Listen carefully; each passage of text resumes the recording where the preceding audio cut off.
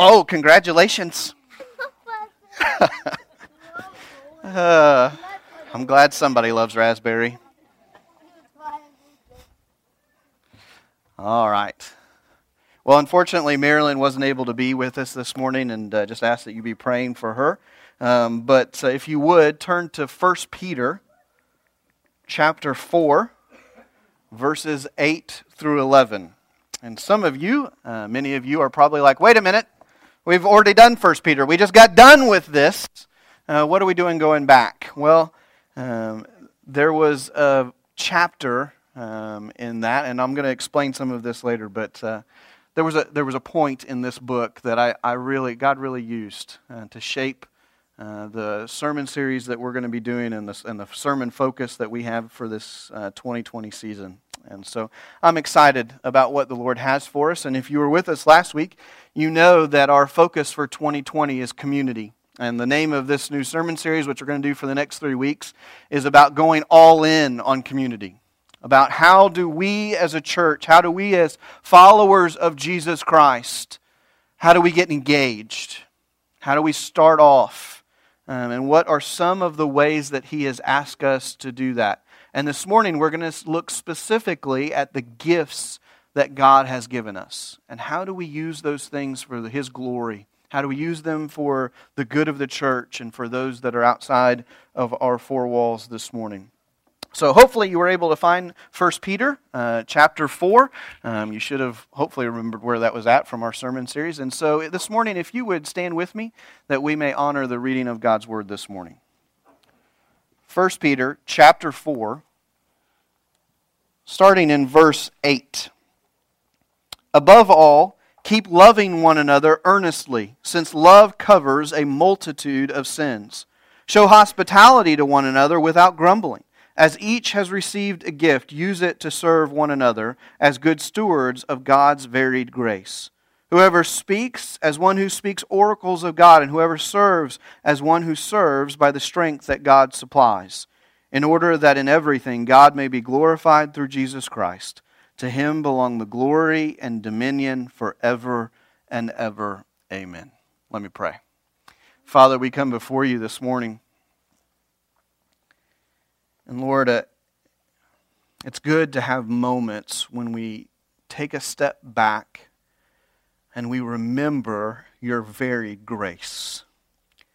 Lord, how it is varied in our very own life, whether it be through the homes that we have or the families that we're blessed with, whether it be through the food that is in our fridge, or whether it be, most importantly, through the grace that You showed through the cross and through the resurrection. At the same time, Lord, it is so incredibly easy for us to take all of those things for granted. Lord, to just use them in the ways that we would desire, to forget where they ultimately come from, and to, in many ways, waste them. Father, I ask this morning that You would help us to see Your Word in maybe a new way this morning. That You would help us to glean from it that which You have put into it. That we would understand how You have called us to be engaged. Lord, we thank You, Lord, that You do speak to us. We thank You for Your Word this morning. We pray all of this in the wonderful holy name of Jesus Christ. Amen. Thank you. You can be seated. I don't want to take a ton of time this morning to do this, but I want to backtrack a little bit with you this morning to kind of help you to understand a little bit of where I'm coming from when I talk about community and relationships in particular. Because many of you know my testimony, but maybe you don't know why this in particular is important. And so this isn't, before we get into our passage, I just wanted to kind of give you an overview and a kind of a sense of where we're at. You need to understand that for me, community and relationships started with my family. When I was about 4, Jesus Christ saved my dad. My dad was not a bad guy, but he was not a follower of Christ. But God used some co-workers to lead him to Christ and to share the word of God with him. And so Dad became a Christian. through the blood of Jesus Christ. And then Dad started taking us all to church. And from the very beginning, I understood that church wasn't just something that we did on Sundays, but it was something that was different. And we were there every time the doors were opened. And not only that, but many of Dad's co-workers went there as well. And now these co-workers were in our home a lot more often. And much of that was great because many times they were in our home just to play games and to share a meal. And I have never lost my love of either one of those things. But they were also there, and even as a young child, I can remember serious conversations being had around the dinner table about faith and about life and just the good things and the hard things. And so from a very early age, I saw that. Not only that, but in my family, I saw the idea of inviting others that could never repay you.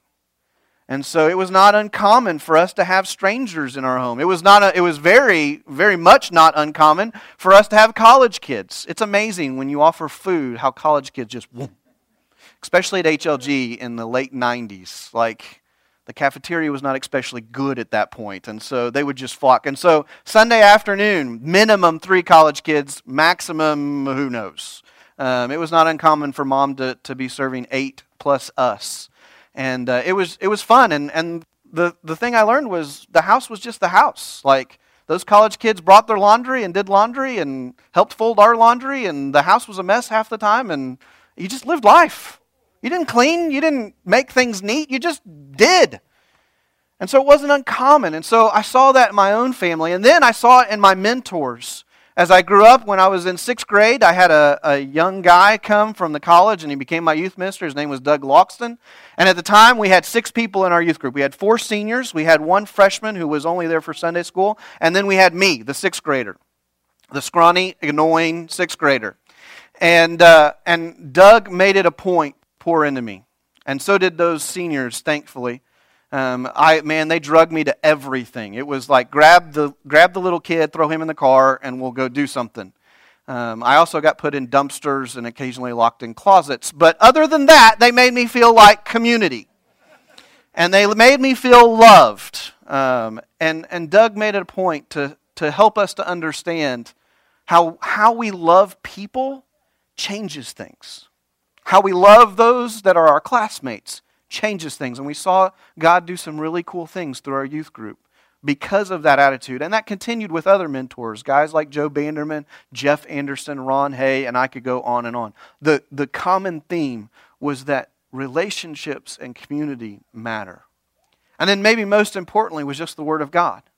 As I began to study the Word of God and get serious about it and grow in my faith, one of the things that I kept seeing throughout Scripture was community and relationships, whether it was Abraham inviting some angels in for some food, or whether it was the way that Moses cared for people and the way he led people by relationships, or whether it was David and his care for the family of Saul, even though Saul had been horrible to him, or whether it was in the New Testament as you saw the church and Acts gather together and share everything in common. The constant theme that I kept seeing was relationships, community, and how do we live this life together. And so as I began about 6 months ago to pray, Lord, what would you have for us? Here at First Baptist Vandalia, where would you have us to go? What is the emphasis that you want us to focus on in 2020?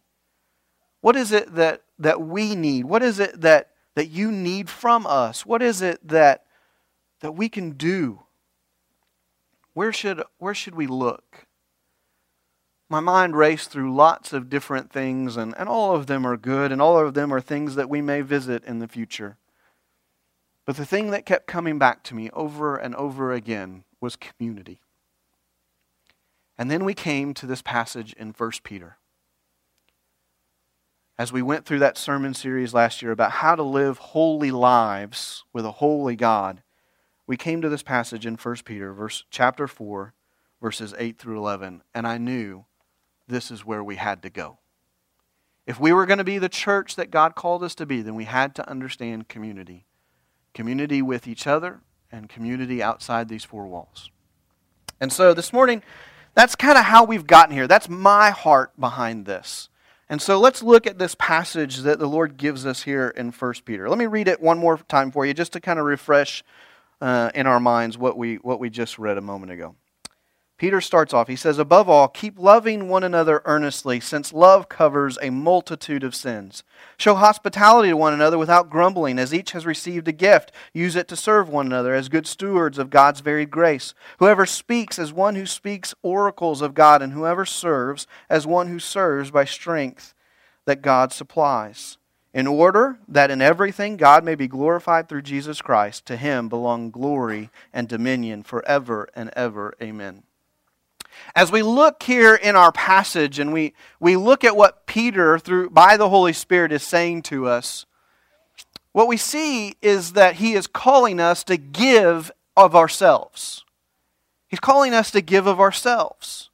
That if we are to face the persecution, if we're to face the difficult days ahead, that it must be a sacrifice of ourselves as we come together to do that together.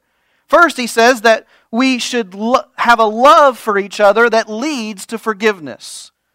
Look there in verse 8. It says, "Above all, keep loving one another earnestly, since love covers a multitude of sins." This was not a new message to Peter, by the way. It was a message that Jesus Christ Himself had proclaimed. He said, first, look at the love of God that He pours out upon you, and how His forgiveness happens. That He loved the world so much, that He loved us as His creation so much, that He sent His one and only Son to die for us, that we may know life. We see it in Christ. But Christ gives us further evidence. He talks more and He says, not only that, but you should love others that way. The love that you experience for me that leads to forgiveness should impart to you a love that leads to great forgiveness. And so He tells the parable of the master who decided to settle accounts, and he calls in one who owed a great debt. The debt was more than you could pay in a lifetime of wages. And the gentleman who owed the great debt begs for forgiveness, begs that the master would look the other way. And the master relents, and the master forgives this man and forgives all of his debt. He showed him great compassion, great mercy. And yet what happens? This man who was forgiven this great debt walks out from that place, and in walking out he sees another person who owes him. And the debt there was significant, but it was like a year's wage or maybe 2 years' wage. It was nothing compared to what the man had just been forgiven of. And yet he grabs the one who had been forgiven much, grabs this other guy, and he says, "Pay me what you owe me." And he said, "Man, I don't have it. Please forgive me, and I'll promise I'll get it back to you." And instead of showing the same compassion and mercy that he had just been shown, he takes this guy and he throws him in debtor's prison. And what does Jesus Christ say? He says, that man is evil. He is evil. Brothers and sisters, this is the love that we are being called to. A love that forgives a multitude of sins. It's like what we said in the Standard Covenant. If you'll remember last week, we read the Standard Covenant that was from 1890 and probably earlier in the history of our church. It said that we would be what? Quick to find restitution, quick to offer forgiveness, but slow to find offense. Slow to think the worst of someone else. Slow to think that they were out to get us. And even if they have hurt us, slow to take that too deeply, but quick to find an opportunity to forgive, quick to find an opportunity to show the love of Christ back. So he tells us to have a love that leads to forgiveness. He also shares with us that we should have a hospitality that leads to thankfulness. Look there in verse 9. Show hospitality to one another without grumbling. What's the opposite of grumbling? I can't think of a better word than thanksgiving. That we appreciate all that we've been given. And man, that really, it makes sense. When you begin to show hospitality to other people, when you begin to have them in your home, when you begin to hear their story, especially when you begin to care for those that need it the most, you begin to have a thankfulness in your own heart for what God has given you. Not only because it blesses you, but because it offers you an opportunity to bless somebody else. So hospitality leads to thankfulness. And we're going to get into this much more in the future. We're going to kind of camp out on hospitality probably in February. But man, hospitality changes things. It's an opportunity for us to grow relationships. An opportunity for us to share the gospel. But hospitality, and I want to just make this comment. Hospitality is not without danger. Hospitality is not without danger. Now, here in Peter, we see that danger in a different way. If you'll read the whole book, and if you'll remember of our sermon series through 1 Peter, you'll remember that Peter is writing to people of great persecution, that they were losing everything for the gospel. And so you can imagine this scenario. Someone has lost their business, maybe they've lost their home because they were a believer in Jesus Christ, and then you, as a fellow church member, go to them and say, hey, I'll help you out. What have you just done? You have identified yourself with that person. You have made yourself a target for persecution. Because now the one doing the persecuting says, they helped them out, so they're together. They're together in this. So there was great danger when Peter says, show hospitality. He's not saying some light thing.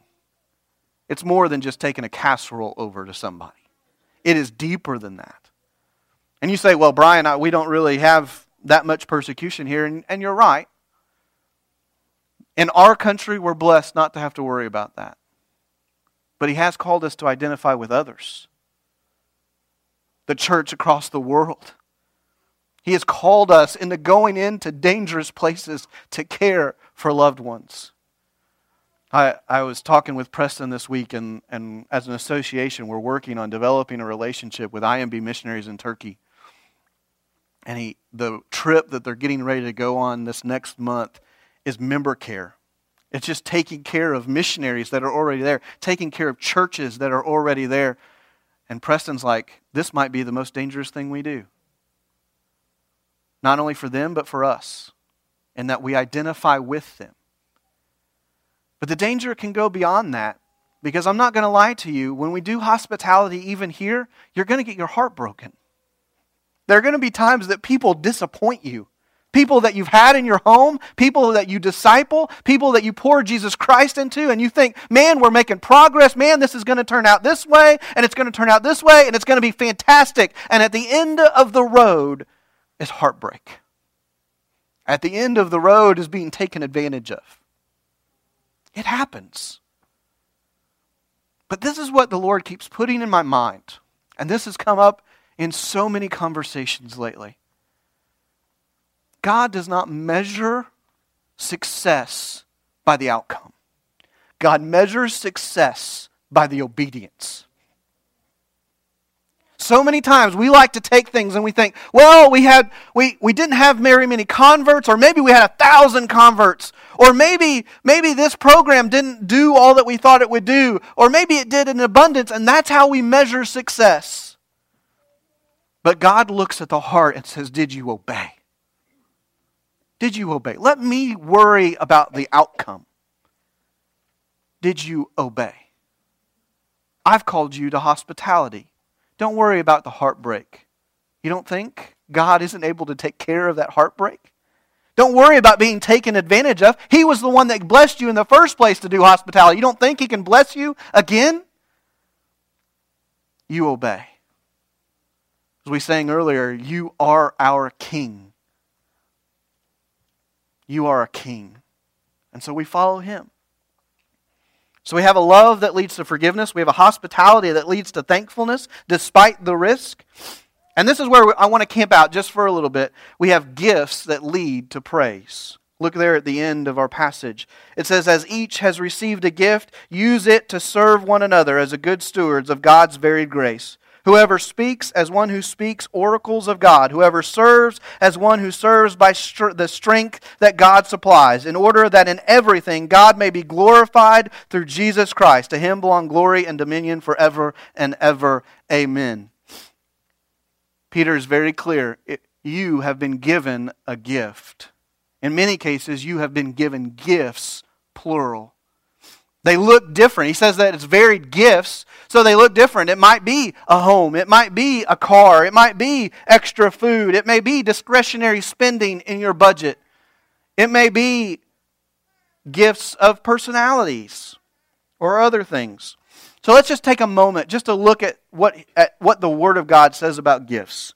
Let's try to understand this a little bit deeper here. First, we need to realize that gifts come from God.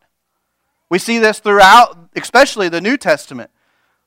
Whether it be in James or whether it be in the writings of Paul, whether it be in Hebrews or Peter, we see that it is God our Father who gives us gifts. Now, the gifts that we've been talking about, and we talked about with the kids, like I said, are home and those and cars and food, and certainly our possessions are all gifts. Certainly our means, our occupation are gifts. But not only that, but God has given us what the Scripture says are spiritual gifts. Some of them take different forms, but all of them come from Him. And gifts come in all forms, as we just said. Peter divides these gifts into two segments. He says that there are speaking gifts and there are service gifts. Now, Paul divides them a little differently. In Romans 12:6 and following, he says, we each have gifts that differ according to the grace that is given to us. And he names them. He says it's prophecy. Others have the gift of teaching. Others have the gift of service. Others have the gift of exhortation or encouragement. Some have the gift of contribution, and they should do that in generosity. Others have the gift of leading. Others mercy. And if you go through the Scriptures, you're going to see different lists. But all of them encompass the idea of spiritual gifts. And the Word of God tells us that each one of us has one. But along with understanding that these gifts have come from God and understanding that they come in all forms, must come an understanding that these gifts are to be used. That they're not just to be tucked away. My mom has pretty much given up all hope of buying clothes for me. Now you may say, Brian, you're 35. Why is your mother still buying clothes for you? But occasionally she'll go to Kohl's and she'll have Kohl's cash and I get something off the clearance rack. Mom's tired of looking at the same old tie or the same old shirt and she buys me something. She's pretty well given up on that though. And the reason is kind of sad. Because usually I get the gift, and I have learned, as my young friend has learned, not to say, dang it. Thank you so much for that. But I have learned to smile and to nod and say, oh, thanks. A new shirt or a tie or whatever. I appreciate it. What I'm thinking in my head is, have you ever seen me wear this color before? Have you ever seen me wear this pattern? Have you ever seen me wear an ascot? No. Is the answer to all those things. And so they end up in the back of the closet. And eventually this conversation happens. Whether it's with my mother as when I was a teenager or now with my wife who decides to purge our closet from time to time. This conversation happens. This still has the tags on it. I know your mother gave this to you years ago. Let's get rid of it. To which guilt rises up in my heart. And I say, no, I'll wear it. Thinking, no, I won't. But please keep it in the closet where I can have comfort that it's there. And I have not totally disappointed my mother. You know, that's a funny example, but we do the same thing with the gifts that God gives us. God gives us spiritual gifts and He gives us tangible gifts. And for many of us, we take those gifts and we put them in a drawer and we close it. Never to look at it or to use it again. And I believe God, at times, looks at us and says, if you're not going to use it, give it to somebody that will. I believe at times that God is just like the master in another parable that Jesus tells. The master who gave talents, gifts, money to three individuals, three of his underlings, and he says, I'm going to go away, but I'll expect this when I come back. And one of them takes it and buries it and does nothing with it. And the master comes back, and I'm paraphrasing here, but the master comes back and says, why would I give you any more when I can't trust you with this? If you're not going to use this, then why would I give you more? Why would I bless you further? And he takes it from him and he gives it to the guys that actually use their gifts, who actually use their talents. Brothers and sisters, my encouragement this morning to you is, have you taken stock of what your gifts are? Maybe it's time for you to purge the closet a little bit and to look through there. What is it that God has given you? What is it that He has gifted you in? Maybe He has gifted you in one of the speaking gifts, whether it's teaching or maybe it's music. Maybe it's encouragement. Maybe He's not gifted in you in those areas at all, but maybe He's gifted you in the areas of service, whether it's giving or whether it's acts of service, acts of mercy as they're called in other places. I don't know. But have you taken stock of that and looked at it? And then do you understand that He gave you that gift and He put you in this place, in this church, to use it? Not to put it on a shelf and let it gather dust. And so I want to encourage you this week to go home and to pore over Scripture and to pray, Lord, what is my gift?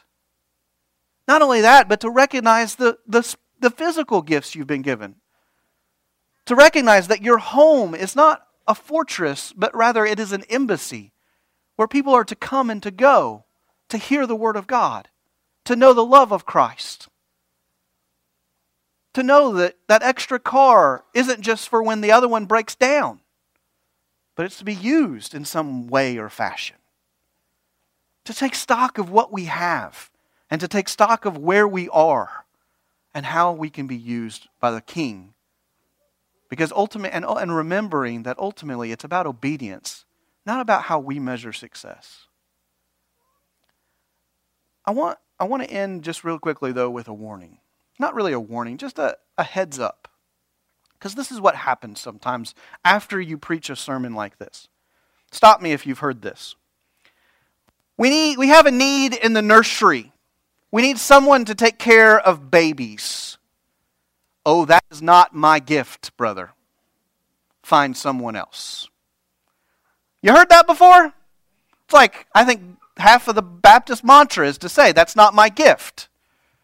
And we hide behind this idea of spiritual gifts.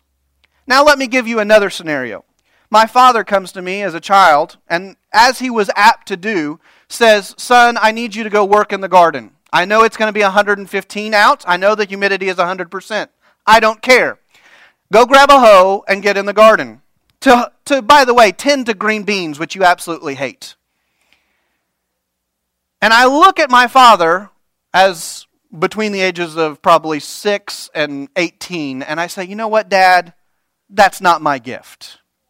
I don't have the green thumb like you do. I don't have a passion for plants. I certainly don't have a passion for vegetables. So I'm going to pass this time. Some of you are laughing because you know what happened next. Okay? And yet, so why do we feel comfortable standing before a heavenly Father who has said, this is the need in the church, and saying, that's not my gift? Brothers and sisters, sometimes obeying the Father isn't about gifts. Sometimes it's just about doing what needs to be done. I think Paul understood this. In 2 Timothy chapter 4, we'll end with this. 2 Timothy chapter 4, he talks to Timothy, his son in the faith, and he says, as for you, always be sober-minded, endure suffering, and do the work of an evangelist, fulfilling your ministry. You know, as I study Timothy's life, especially in comparison with Paul's life, Paul was a gifted evangelist. He was called into that role, called into that office, and had that gift. Paul could have an evangelistic conversation with a wall. Okay? And I know people like that. I know people that's just their passion, it's their heart, and it's just who they are. But not all of us are gifted that way. And I don't think Timothy was gifted that way.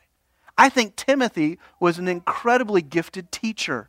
I think Timothy was gifted with a heart for mercy and acts of service. As we read through Scripture, I don't think he was a gifted evangelist. I don't think that was his spiritual gift. And yet, what does Paul tell him is part of active obedience?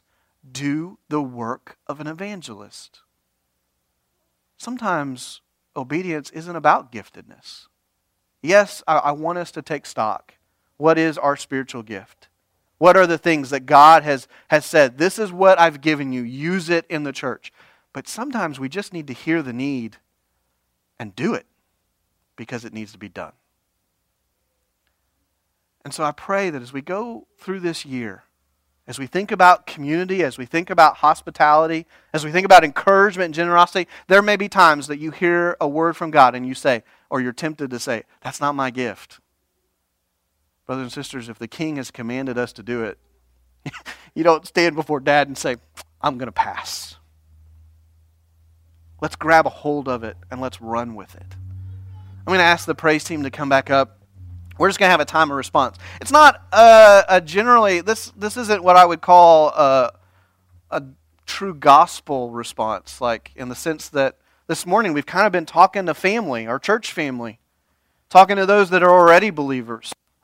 But certainly if you're here this morning and you've never put your faith and trust in God, you don't know what it is to have community in a place like this. You don't know what it is to love people in a way that you forgive them for everything. That's awkward to you. That you've never felt that, you've never experienced that, then certainly we would invite you this morning to come and to know our Savior Jesus Christ. Come find one of us. Come talk to me after the service. Come talk to me now. We'd love to introduce you to Him and who He is and what He has done for us. We'd love to have you be part of our community and ultimately His family. If you're a member here, though, I hope that you'll take this time just to praise Him, if that's what He leads you to do, but also just to take stock. Maybe there's something in that closet that you need to deal with. So let me pray. Father, thank you for this morning that we've been given. Thank you for those that came out despite maybe some questionable conditions. Thank you for an opportunity to come and to worship this morning, but also an opportunity to come and to hear your word. Father, what a wonderful thing it is that the God of all creation, the God of all the universe, chooses to speak to us. I pray that you would help us to be good listeners. I pray that as we go out from this place, that we would use this week just to take stock of all of the gifts and all of the blessings that we've been given, and to understand you desire for us to use those things, not to hold on to them, not to waste them. Lord, help us to be good stewards this week. I pray that as we do that, that we would see the fruit of obedience, whatever you choose to make that look like. We pray all of this in the beautiful, beautiful name of Jesus Christ. Amen. If you would stand with us, you can come to the altar, but let's respond to the Word of God this morning.